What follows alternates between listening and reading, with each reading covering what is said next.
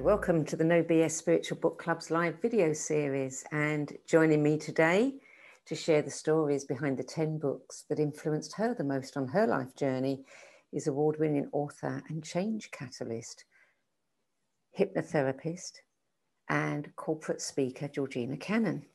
So a little bit about Georgina, for those of you who are not familiar with her work, is prior to a 22-plus year career in coaching and counselling, Georgina spent 23 years in journalism and leading corporate communications agencies, travelling worldwide, assisting clients in designing communication strategies. And then in 1997, she left the corporate world to study Reiki and colour therapy and various psychotherapy models, including Gestalt, NLP, psychodrama, hypnotherapy, and regression therapies. And after opening the Ontario Hypnosis Centre School, the Canadian Broadcasting Corporation asked her to do a show about past life regression. That series was the catalyst for Georgina's first book, Return, which ultimately led to Georgina becoming a regular host of Shirley MacLaine's website chatroom and an occasional host of Shirley MacLaine's radio show. So, Georgina Cannon, welcome. Thank you for joining us. Thank you from across the pond. So let's start by asking you, how challenging was it for you, a lover of books, to distill this list down to just 10? It was painful. It took me 4 or 5 days. And every time I removed a book from my pile started off, I have 3 rooms that have bookcases in them. And every room has a different theme, so to speak. So I pulled down, got your email, pulled down the books that were my favorites from each room. And then I looked at the floor, because they were all on the floor, and I thought, there must be at least 40 or 50 books here. What am I going to do? And I went through them all and culled 2 or 3 that first day. And it broke my heart. I felt like I was losing my children. I felt like I was disowning my children and saying, you're not good enough. I mean, it was awful. Yeah. Telling them they weren't good enough to make the final cut. Eventually, I got down to 15. And then I chose my top 3. And then the rest sort of fell into place. Although I did cheat a little under poetry, as you may have noticed. I got, instead of 1, yes, I've got 3 names. But I also managed to slip in lots of other names of writers and people I love in between my comments. So I just couldn't leave my children behind. It was painful. It always amuses me the way that contributors kind of slide the extra ones in. Oh, the complete works of, and so on. Yes. I mean, I had to mention people like Dylan Thomas. You know, you have to mention people like James Baldwin. You just have to mention, you know, Alice Walker. How could you not make them known and applauded and recognized as people who make change at a spiritual level through their words? Yeah, absolutely. And as a former journalist and a communication specialist, I mean, I know how much you value words. Oh, yes. In my next life, I'm going to come back as Dylan Thomas or John Steinbeck, I think, or somebody who, maybe even Hemingway, although I don't like what he did to animals, but by and large, as a writer, the use of language is extraordinary. Yeah. And the poets, they move me to tears sometimes. I know some people have such a way with descriptions that you think, how did you come up with that? Yeah, well, I don't know about you, but I find a lot of my work, certainly my books, are channeled in. The ideas are channeled in. And when I read them the following day, because you always check up what you wrote the following day, I think, where did that come from? Oh, I didn't know that. And there it is on the page. And you... a lot of mine is channeled in. Yeah, I think that's so true. And it's usually the best work is the work about which you say, who wrote that? That's right. Who wrote that? Yeah. And of course, the more we read, the better our writing gets. Absolutely. Yeah. So of your list, did you do it in order, or is it just, you know, here's 10 books, not number 1 is my top and number 2 is the second top? I did the top 1 and 2 and 3, because they made the most impact, not only on me, but when I refer them to my clients, they make the most impact on my clients. Okay. Well, let's get started with number 1, and you can show us this dog-eared piece of the flyleaf that you carry around with you. And this is a book that comes up again and again and again and again for very good reasons. And it is The 4 Agreements, A Practical Guide to Personal Freedom by Don Miguel Ruiz. Yeah. And that was published in 1997. Really? And my goodness, you know, what a simple, profound book it is. It's extraordinary. And I cut the flyleaf off and I carry this around. You see how dogged it is. It's scrunched up, and I carry it in my phone case, not because I read it every day, but because the energy of it reminds me to be of my best self.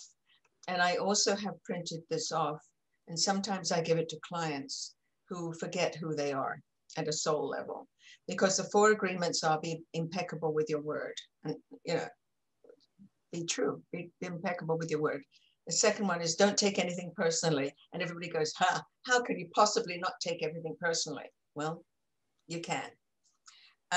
Don't make assumptions is another big one. And always do your best. So even if you're feeling like, I won't say shit online, but if you're feeling like awful and you're not feeling well and you're not feeling your top, do the best you can at that time.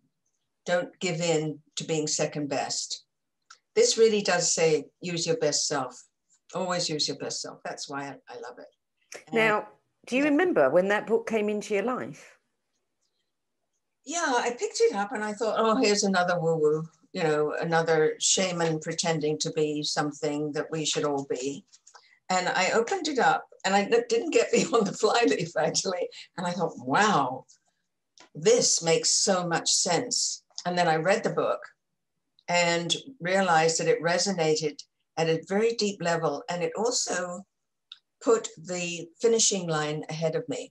It's one of those things one of those books and one of those situations where it helps you become the best you can be by showing you what's possible.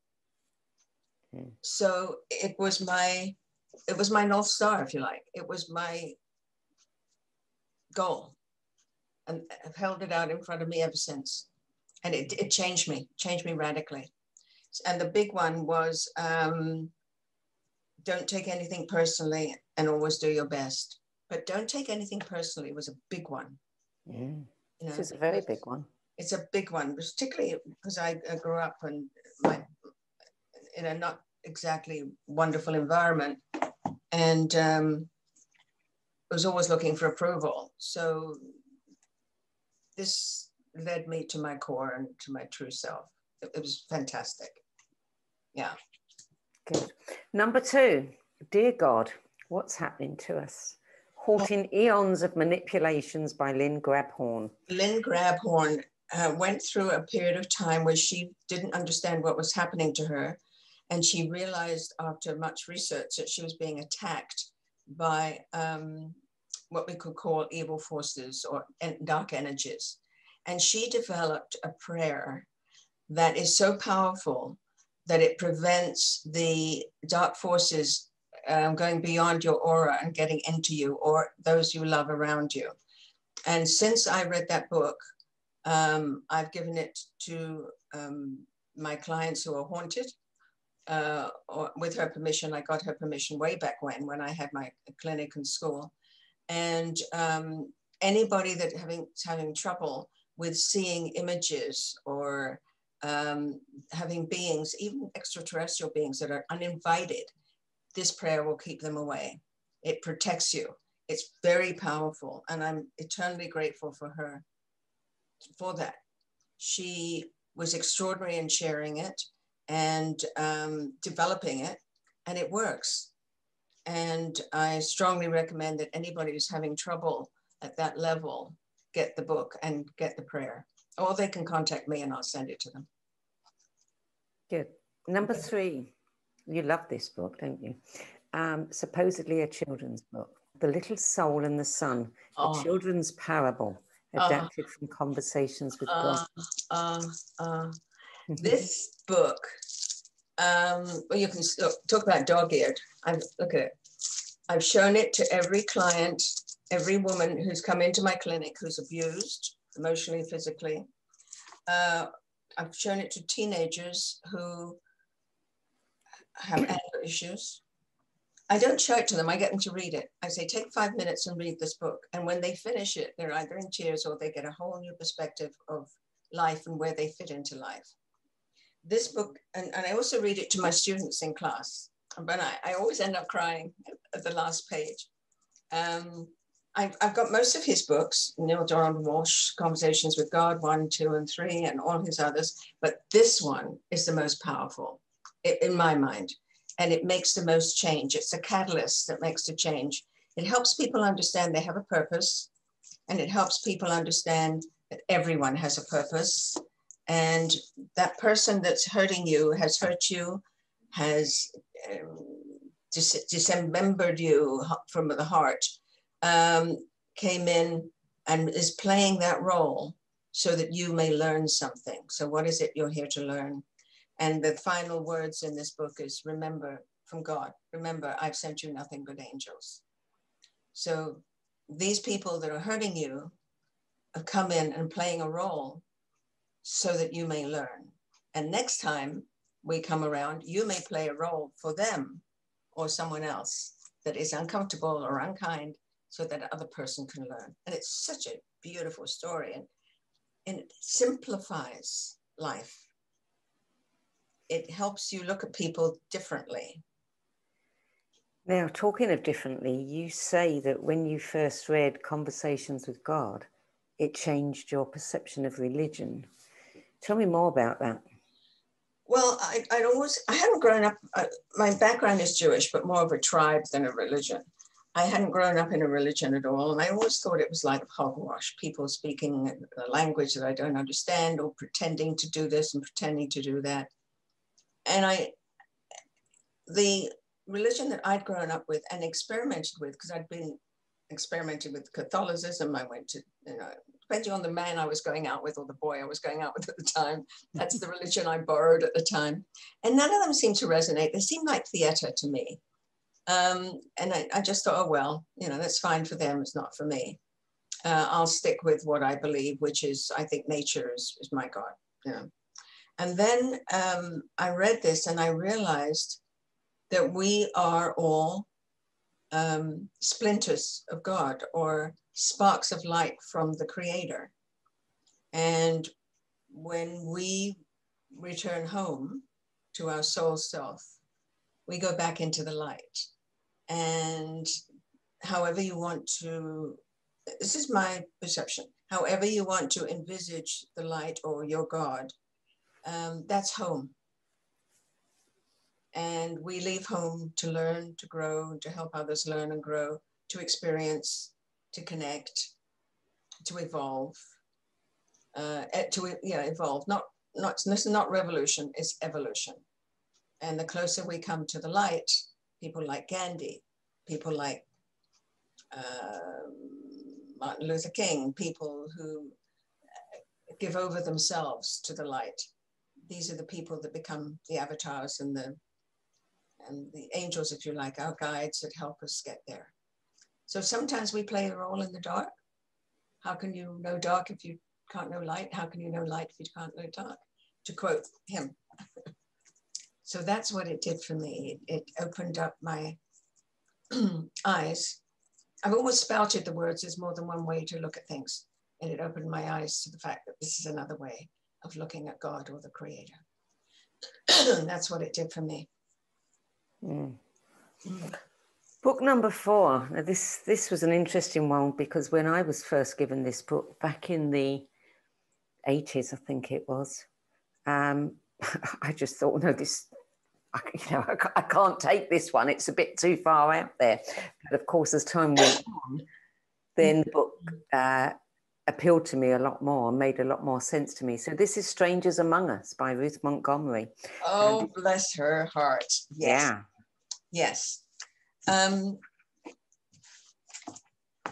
if you believe in soul and you believe that the body is just the casing for the soul, then when you read her book about walk-ins, it makes so much sense. And I personally believe that I'm a walk-in. Let's get off me for a bit and go on to other people. We all know, or most of us know, people who've had a very serious illness, had an accident, had a car crash, or had a heart attack. And we all say, funny, he's a totally different person, or she's a totally different person now. She's softer, she's kinder, she somehow listens. She's become a different human being. That, I believe, is a walk-in.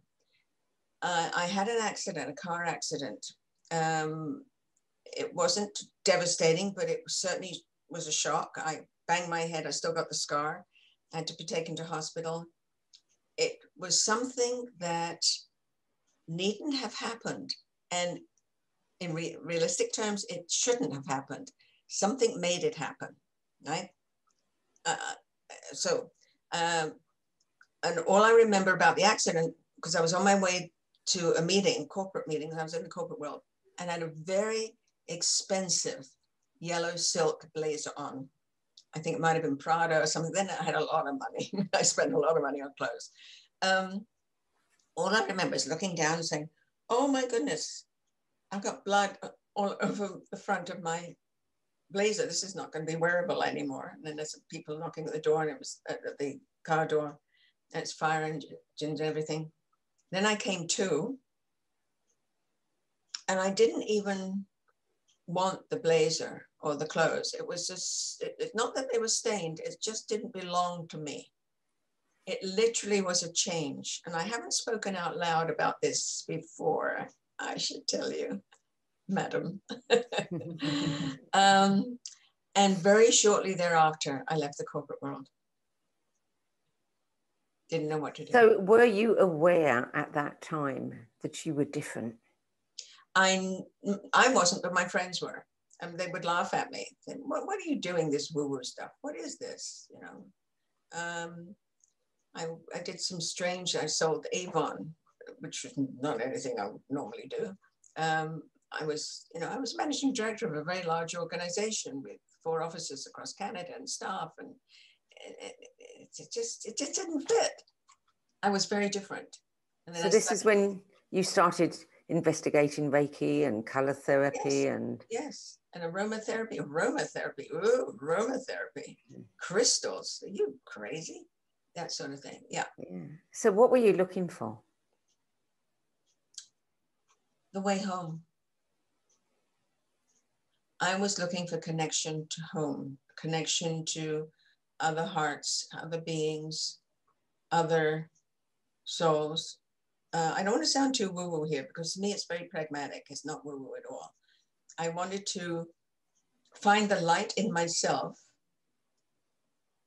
because that soul came into me to use the body, because it was a strong body. I mean, it's a very serviceable body. And to spread the story. And as a journalist, I knew how to spread the story. So I could use my communication skills to spread the story. And it's worked brilliantly, not only through books, but through teachings and through the clinic. And yeah, I feel very blessed that it happened to me. So when I read that book, I thought, yes, that's what happened. That's what it was about. Okay, thank you. I got it now. So at what point after this transition, this change, did you feel, okay, I've kind of got what I'm looking for. I know what I'm looking for. I know how to move forward with this. I guess when the 2 parts started to come together. So when I was called on at the last minute to do ground rounds in a hospital, and I thought it would be talking to 4 doctors, and I ended up talking to like 400. I felt like Mickey Mouse in one of those big circular theaters you see in the cartoons. And I thought, oh, my presentation skills came in from the corporate world, and I could do it. And I thought, thank you, God, whoever you are, that you brought me this piece of me into this piece of me, that's allowed this to happen. So I now know how to get the word out. I now know how to spread it through. Is that making sense? It is, it is. And I have a curiosity here, because I do wonder, I think about walk-ins, and I have had an experience myself that I wouldn't regard as a walk-in, but I tend to look upon as almost like retrieving another aspect of myself that gave me access to more. Right, right. Another part of you. Yeah. Well, we're all everything, right? We're all everything. Yeah. We're all kind and good. We're all smart and stupid. We're all unkind. We're all everything. It's a piece we choose to use in each lifetime that makes us who we are, I believe. But I also believe that there's a time when you know you've done what you came to do. That's it. This body's still good. You know, let's recycle it. The ultimate recycling program. Let's recycle it and give it another life. So what was it about hypnotherapy that attracted you? Oh, well, I got an inkling from it, from psychodrama therapy, the power of the subconscious mind.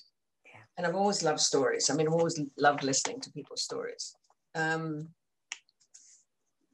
So once you understand that 95% of what we do every day is what we did yesterday, which as a creative person, when I first heard that, I thought, oh, please, not me. I mean, I'm fresh every day with new creative ideas. No, no, no, no, no. How you get out of bed in the morning, how you hold your mug, how you nod your head when you're listening. 95% of what we do every day, including our emotions, how we feel about things, our reaction, our voice, our conversation, our use of language, is a pattern of what we did yesterday. So if you want to change that, you have to go to the blueprint. And the blueprint is your subconscious mind. So the blueprint is all of your patterns, behaviors. Some are very good and some not so good. Some are necessary for life.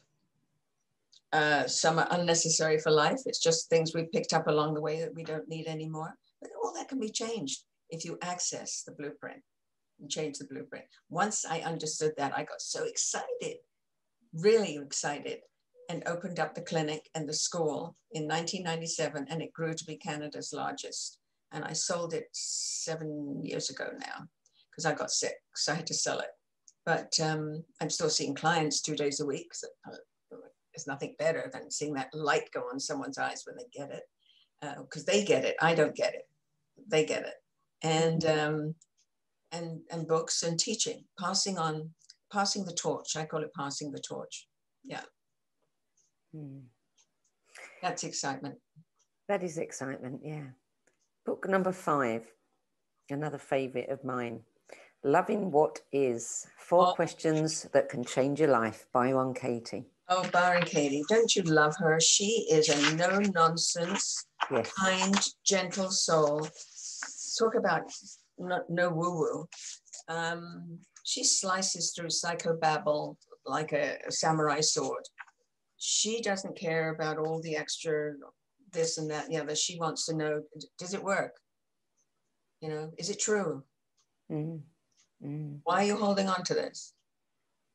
Her work is powerful. And again, this is another book I refer to people all the time. Yeah. I've watched her on stage many a time when she used to do her free events, and never failed to see people walk off that stage as if somebody had taken the weight of the world off their shoulders. Yeah. And she's still doing it. Yeah, she's brilliant. She's brilliant. And you can't listen to some of her CDs and some of the experiences without it affecting you. No, you can't. And I recommend to my clients, she's running these chats from the stage on Zoom, check in with her. She's brilliant. Yeah. In a gentle, kind, loving way. Just 4 questions. And she asks them in a way that you can't get out of. It's very funny. Yeah. And it works. It works. Yeah. So book number 6, this is where you sneaked in a few different authors there. The Collected Poems of Audre Lorde, 1997. When my heart needs to sing and my soul needs nurturing, you said, I often turn to poetry. Yes. How can you not listen to poets like Rumi, Alice Walker, Audre Lorde, who else did I say? Maya Angelou. Maya Angelou, please. Mm, yeah. There's sometimes I have to stop reading because I'm weeping.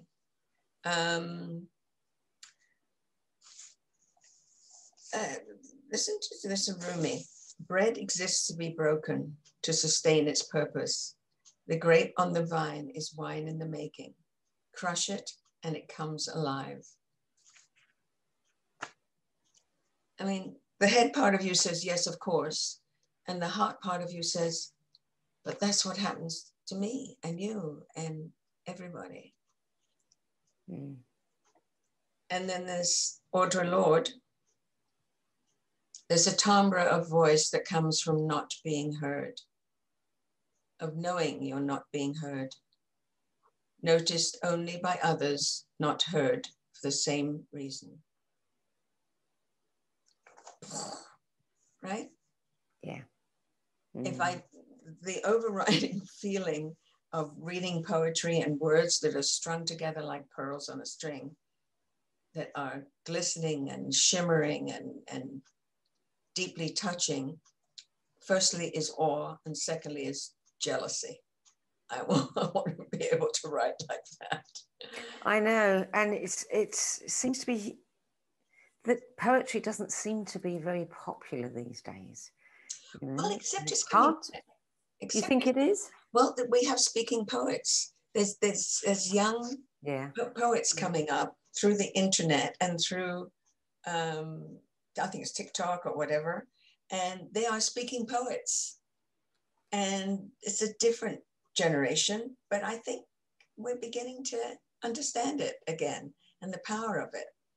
So I don't know if it's, I mean, Wordsworth, Tennyson, Shakespeare, yeah, and Rumi, that they're all still there, but these new young ones have a different voice and a different message. And some of them are equally deeply moving. There's no question.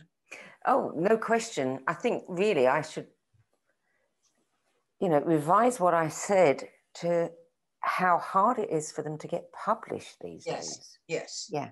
Yes. Yes. Yeah. But of course, if they're reaching their audience directly, which they can now, that's a different thing, isn't it? Yeah, they're not getting paid. That's the only thing. They're not getting paid.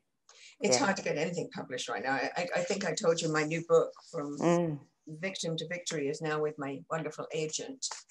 And she's out there selling it, I hope.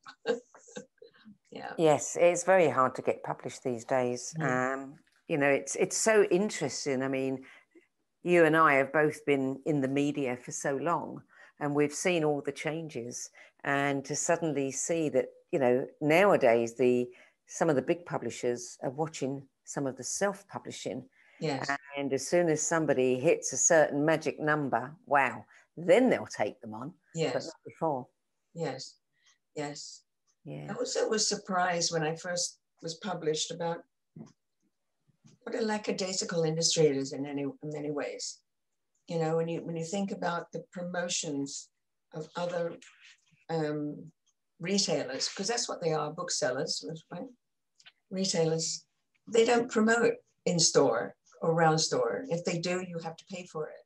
So it's very different. It's a very different industry, totally different. Nowadays, even some of the big publishers are asking authors to hire their own editors. Really? Okay. Yeah.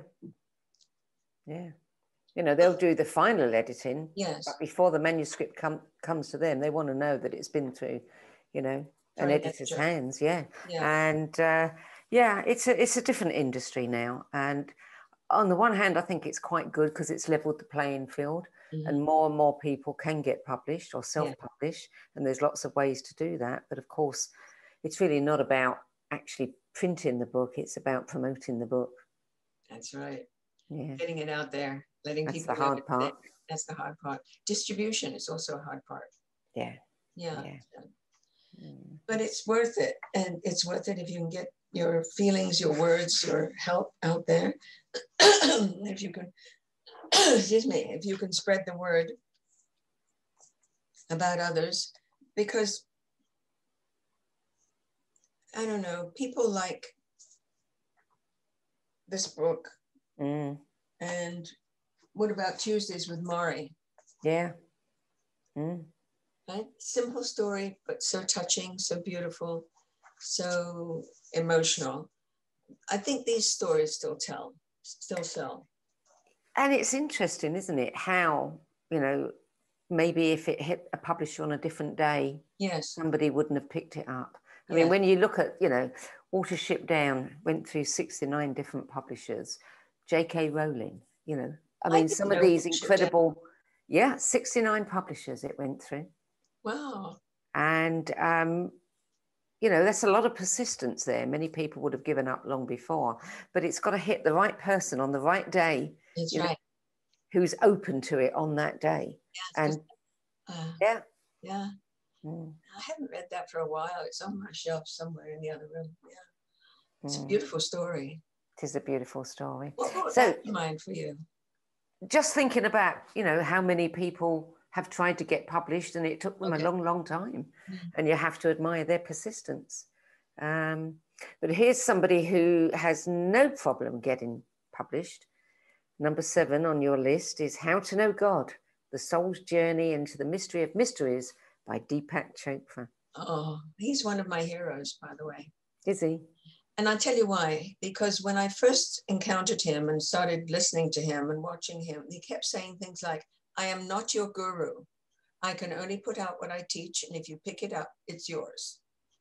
And that's been a belief of mine. You know, we always like people who think like us, right? We always think, oh, they're smart because they think like I do. Because I hate people who try to say mine is the only way. But he doesn't do that. He puts out information. He shares what he knows with love and kindness. And if you want to pick it up, go ahead. You want to use it, go ahead. It's yours. And that's what I admire about him. He also got me to look at God in a different way. Another one, How to Know God, The Soul's Journey into Life Mysteries. Yeah. Different views of God, different religious views of God, different tribal views of God. And coming back always to the one creator, the one being that we believe is larger than us, that helps create the world around us and us. And just, it's just beautiful. It's a beautiful writer. He writes to the heart, from one heart to another, I think. Yeah. And of course, he's got that medical background, which helps with when he writes about health. Yes. No, I just happen to really admire his work and admire him and the way he shares his work. Yeah. God's consciousness. Yeah. Now, you hosted a few shows for Shirley MacLaine. Did you ever get an opportunity to interview Neale Donald Walsch or Deepak or any of your heroes? No, I've interviewed some people. I've interviewed Germaine Greer many years ago when I was freelance writing for Ms. Magazine. But no, I have not. I would like to. Maybe in my next book I will.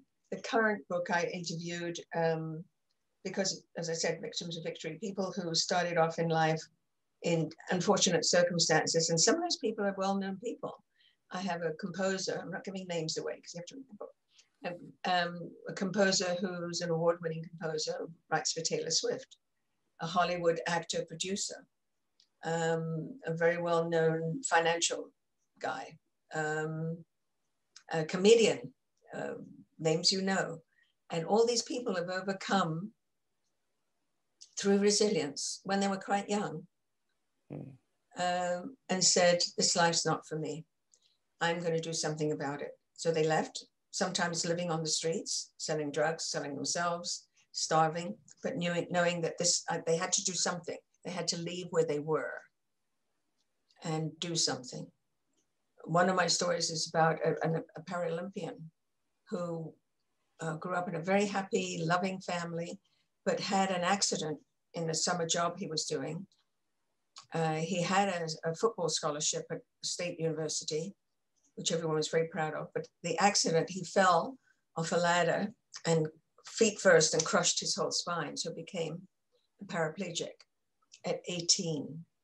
So he decided either to die or not to die. He thought his life was over. And he kept going. And he went to university and he has retrained his body. We're now 20 years later, when he's a now public speaker. So when he finishes his speech, he gets up off his wheelchair and he, as he says, he lurches. He can't walk upright yet, but he lurches across the stage. The power of his mind, he's retrained his body to walk. I mean, these are amazing stories. People are magical if only they know it. If only they believe it. If they believe it, yeah. Yeah. Yeah. Yeah. So, and that's something that you find in hypnotherapy. Yes. You know, when you watch somebody who is told that, you know, a feather is a cigarette burning their arm, and then you actually see the arm respond, then you have to know that there is so much more to us. Yes. Oh, totally. Yeah. I have a colleague who works with people who've had strokes, and he retrains the brain to move the limb that's paralyzed. Yeah. We're extraordinary creatures, and that's what got me excited about hypnosis. Yeah. But the secret is to get your client excited about their brain. Yeah. Yeah. Absolutely. Yeah. In fact, just earlier I had a text from a client of mine whose husband has had some kind of brain injury, and she said it's absolutely fascinating watching the people that are working with him now, and they're actually retraining his brain. She said, Yes. I had no idea. Yeah. Yeah. We can do amazing things. Yeah. There's a couple of books on that. What's it called? Brain. It's gone out of my head right now. I've got them in my other room. The brain that retrains itself. Yeah. Yeah. I forget the name. Yeah, but there's some books about that. And once we understand the power of our mind, once we understand that we can pretty well do anything through the subconscious mind. When I get teens in with anger, one of the things, apart from reading that book, is I get them to numb their hand with the power of their mind, so that when I pinch it like this with my nails and leave a mark on the skin and they don't feel it, and they go, holy shit, that's amazing. Jeez. I said, well, if you can do that, you don't have to punch a hole in the wall. If you can do that, you can do your homework. If you can do that, you can be anything you want to be. Yeah. And they get it, because once they understand, I think we should teach hypnosis in schools. I really do. Oh, absolutely. Absolutely. Yeah. Yeah. There's a lot of things we should be teaching in schools other than what we are teaching, for sure. Yeah. Let's move on to number 8, which is another book that comes up again and again. Viktor Frankl, Man's Search for Meaning. Yes. And there you go. There's a man who used his mind to Stay sane. change. Stay sane. He was in concentration camp, people dying literally all around him, literally dying all around him. And he did what he could to stay sane. I'm looking for my notes on it. His quote, I use again all the time, and I have framed up in my clinic. Between stimulation and response, there's a space. In that space is your power to choose your response. And therein lies your growth and your freedom. Yeah. And that is it. That's everything. We get to choose how we respond to life, how you respond to COVID, how you respond to the irritating person behind the desk, how you respond to anything. We get to choose. And once you get that, that's very much like the 4 agreements. Once you get that, between that quote and this, you're going to be pretty well perfect. It's something to aim for. I mean, it's kindness, right? Choose your power. Choose how you're going to use it. Yeah. And once you realize that you can choose and you see the results of that, then why would you not want to choose? That's right. Mhm. Yesterday, I had an email, and I'm not going to give you his name, from a client I had maybe 10 years ago. He was a young man who was confused about his identity. He came from a very, very strong male-dominated Italian family. He was the youngest child of 4 brothers. And he had great doubts about himself from all levels. He knew he didn't want to go in the family business, and I worked with him for quite a few years. Anyway, he wrote me an email yesterday that says, I know you haven't heard from me. I've got to find it if I can, if it's not too, I'll paraphrase. I know you haven't heard from me for a while, but I just wanted to share some good news. I have got in as an intern I've graduated med school. The first one in his family that went to university, by the way. Graduated med school. I've got an internship at, I forget, one of the big hospitals in the southern states. Not Cornell, it's gone out of my head. And in neurology. And I just wanted to thank you for the time you spent with me and showed me the possibilities of what I could be. I wept. I mean, extraordinary. Yeah. Once they get it, once they understand that you can be whoever you want to be. If you want to be miserable and you want to be looking down at the gutter all the time instead of the stars, then that's what you want. But that doesn't have to be your life. You can choose. And that's what these books helped me understand and helped me pass on to my clients. I hope that's come across clearly. Yeah. Well, the next one is a game changer for many, many people. Life Between Lives, Michael Newton. I mean, so many books that he wrote. He wrote a book for hypnotherapists, for spiritual regression, memories of the afterlife, stories of personal transformation. When did you come across that work? I mean, how long had you been a hypnotherapist when you understood that you could actually do regression? Maybe 2 years. Remember growing up in England, we believe in that stuff anyway. You know, it's not weird. It's not like North America, everybody thought it was weird. I mean, I always believed in fairies at the bottom of the garden and ghosts and all that. It's a so what? It was a so what sort of thing. Mm. So I studied under Henry Bolduc for past life regression. I went to the Blue Ridge Mountains of Virginia. And while I was there, I met someone who talked about life between lives and Michael Newton. And I liked it because he was research-based. So I started reading some of his writings. And then I found out that he was teaching in England. So I flew to his class in England.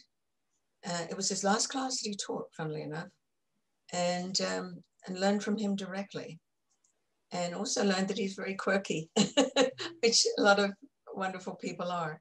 And it was fascinating and life-changing, of course, because it's confirming, because we all know deep within us somehow, we know this is not it, right? This is not it.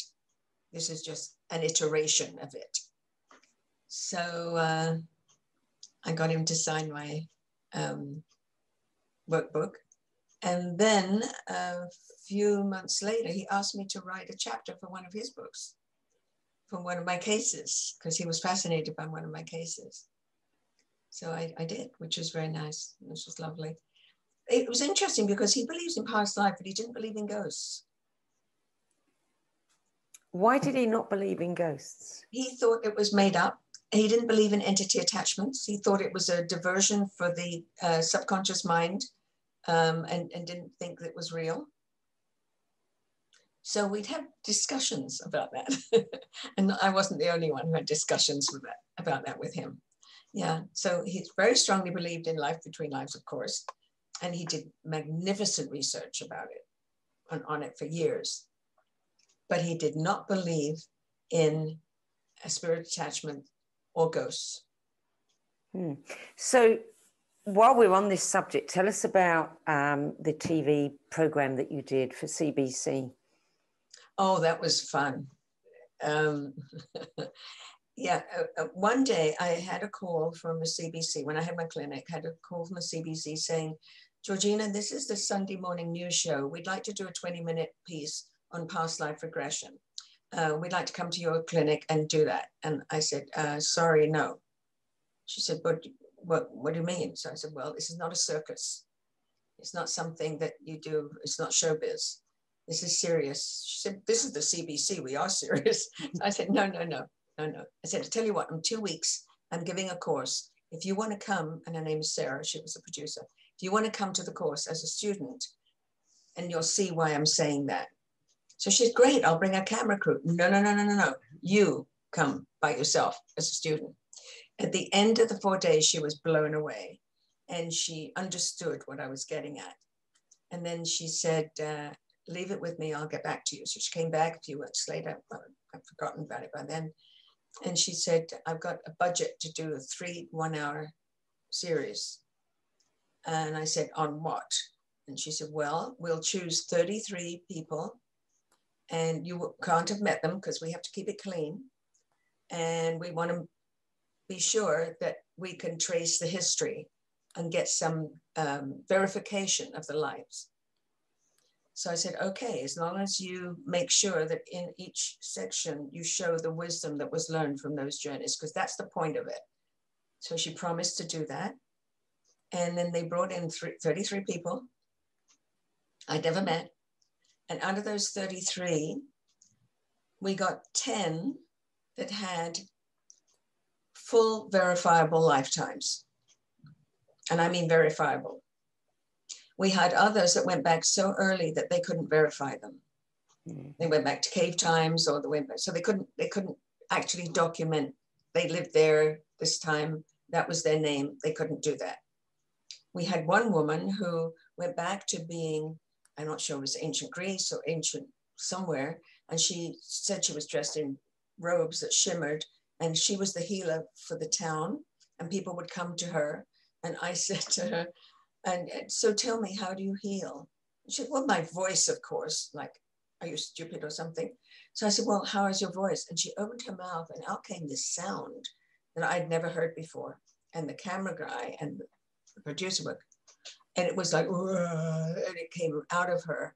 So I said, thank you very much. And we had a couple of things like that, but the 10 that they could verify, because they have researchers all around the world, like all key broadcasting companies do. They chose 3 that made good television. And that's how it happened. And they were 1-hour shows called Past Life Investigation, or PLI. Did it include anything on lives between lives? No, it was just past life. One guy had 2 lives, one as a bootlegger and one as a Jesuit priest. He had 2 lives. He slipped from one to another, which was very funny. And he was a 60-year-old who'd come out of the closet quite recently and swore like a trooper and never stopped smoking, even on camera. At one point he said, Jesus Christ, what am I doing with a Bible in my hand? A Bible? What am I doing with a Bible? And so it was very funny. He went back to Dublin, to where he was trained. He explained the monastery exactly. We had another woman who spoke another language that she didn't speak in this lifetime. So what did those people learn? I mean, what did the bootlegger learn? I mean, was there something that he took from both of those lives that helped him in this life? Yes, he learned that he doesn't have to try so hard, because, you know, he was desperately, now he was free. He could be gay any way he wanted. He was flashing or doing all the things that are like a caricature of himself. He could learn, he could relax and be free and be truly who he was, that he's all everything. He's a priest, he's a bootlegger, he's a real estate agent. That was Did you tell the producer that you could do lives between lives? I mean, that would have blown their minds, I would think. Well, they weren't ready for that. Remember, this is 10 years ago, maybe even more now. This was pretty avant-garde then. Mm. It was the first one. No, they wouldn't have been ready for that. So when did you first do A Life Between Life? Was that a spontaneous thing or something that you set out to do? Well, it's something I set out to do. When I learned it from Michael, I set out to do it. I knew there was more. I mean, once you start this work, you know there's more. You just have to be careful which passage you go down. Because if you're not careful, you can do what I call spiritual bypass and become somebody who thinks they know everything and therefore can translate and transmute people into anything for themselves. My belief system, and it's only my belief system, is that my role is to help people find their own way, transmute themselves their way. I will help them. I'm like the usher in the cinema, you know, I'll help you to find your seat, but I'm not going to be the show for you. I'm not going to show you the show. I'm not going to tell you what the show is. I'm going to help you get there. I'll do what I can for you to have a clear picture of what you need to do, but I'm not going to do it for you. Do you still do past life regression? Oh, yes. Life Between Lives? Yeah, in fact, I've got one book this afternoon right after you. Yeah, at 2, what time is she due? 2 o'clock. Are you doing them over Zoom at the moment? Yes, oh yes. And you find that works just as well? Just as well, because it's all in the client's mind, and the life between lives, yes. Yeah. Has there been anything that has really shifted your perceptions or shaken you up doing that kind of work? Any particular stories or circumstances? I've had some wonderful, wonderful life-changing stories of people who found their identity, a woman who didn't know her own name. She had lost her name, her mind, she had trauma. And through past lives, she got her family back. She got her whole family, found out what had happened to her. That's the book. That's the story that's in Michael's book, Michael Newton's book. I've had other people who have an understanding that they feel lost in this life and they don't know what their path is. And sometimes they come to the understanding that they are their path, that everything they touch and every person they speak to and every action they take is a manifestation of the way they touch them, speak to them, engage with them. And that changes their whole perspective. And that I can't tell people to do that. They have to understand that. What about your own belief system? I mean, did doing this work add anything, change anything there? It's made it deeper and richer. I mean, I've always known we're more than we seem. I've always known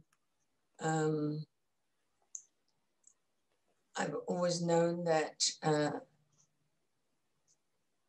that we're not just here to eat and sleep and live, or be a victim of somebody else.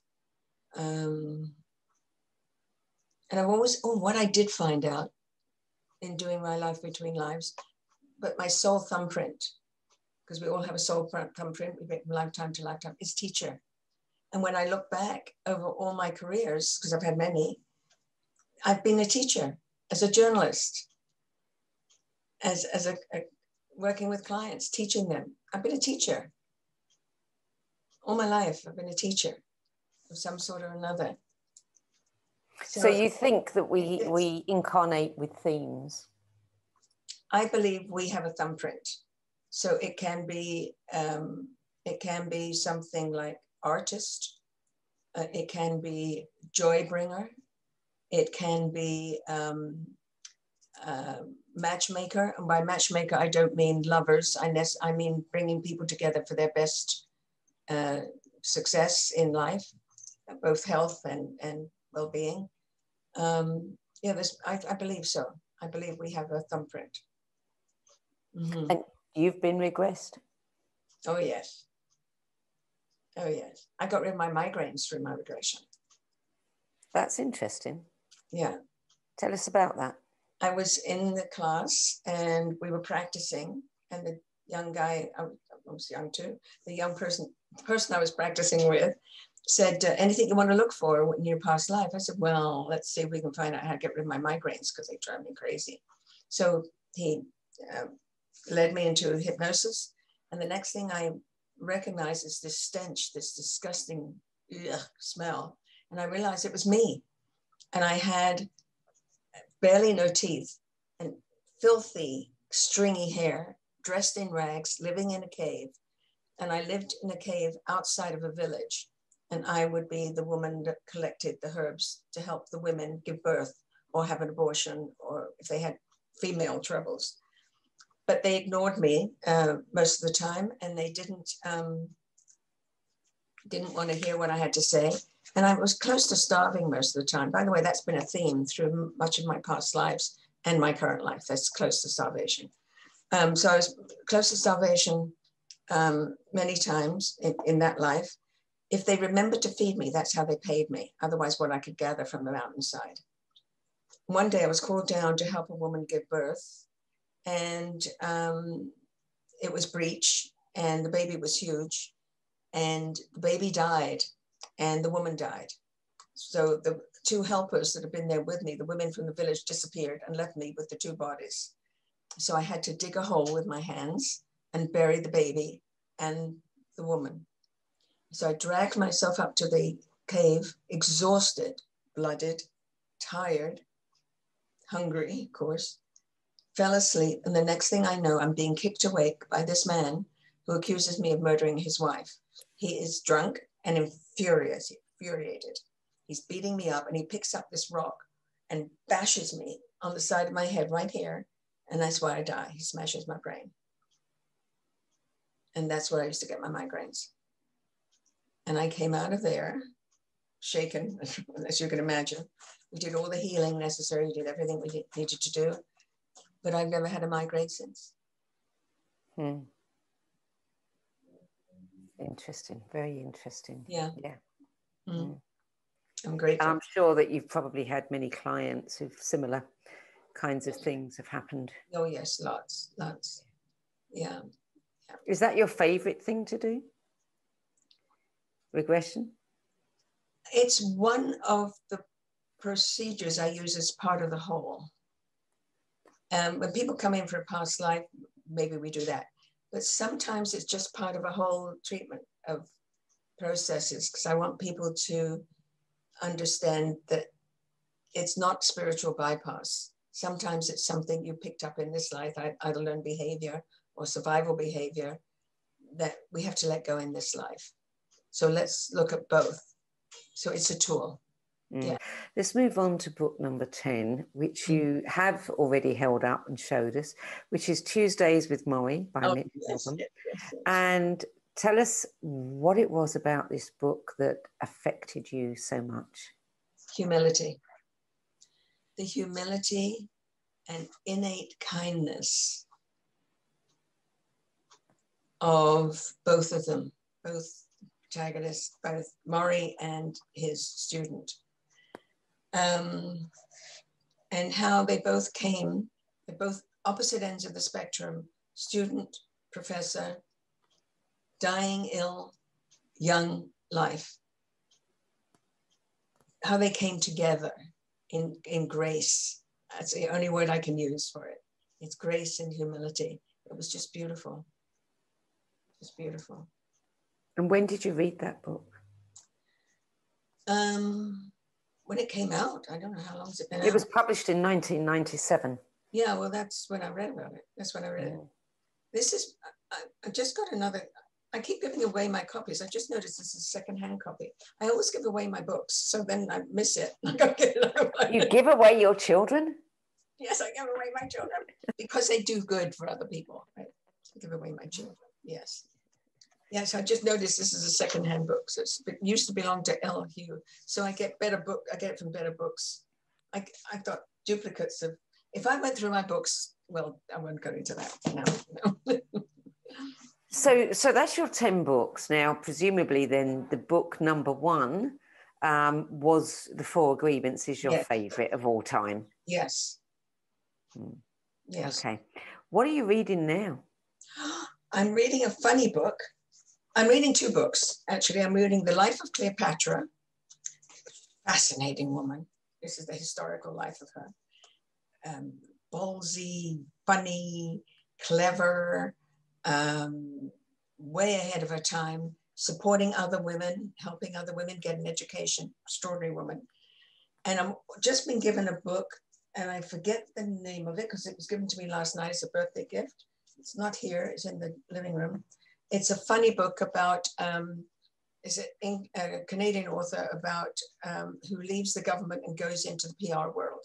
And the person who gave it to me said, you'll love it. It's hysterically funny and it will seem very familiar to you. So I'm looking forward to that one. Is it a novel or? It's a novel. Oh, it's a novel. Novel based on truth. Ah, okay.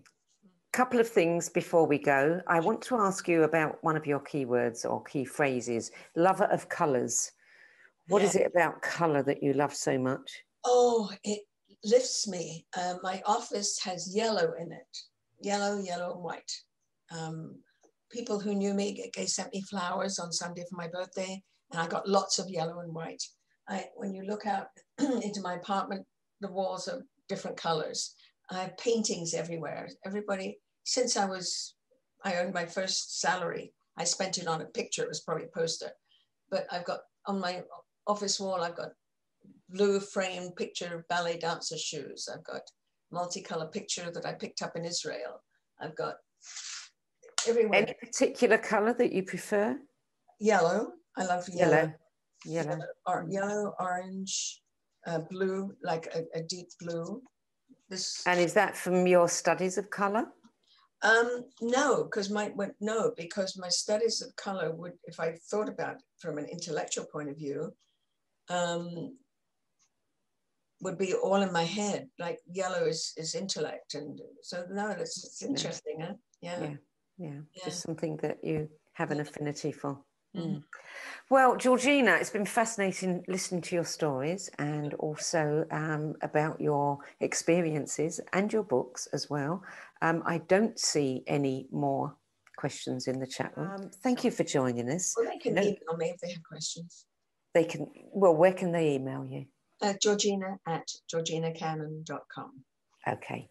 And obviously that's where they can find out more about you, your books, what you're doing next, sign up for your newsletter, which I know is very popular. Yes, we've got 2,000 people on it. It's cool. Yeah. Yes. Georgina Cannon, thank you for joining us today. Thank you so much. Oh, you're so welcome. And to you at home, thank you for joining us. If you want to see more of these, you can sign up on the website. And if you want to be on the list for last minute reminders, then go to the video page where we will be posting this video next week, and you can sign up for the Save My Space list and get the last minute interviews. That's it for today. Thank you for being here, and we'll be back at the same time next week. Till then, bye-bye.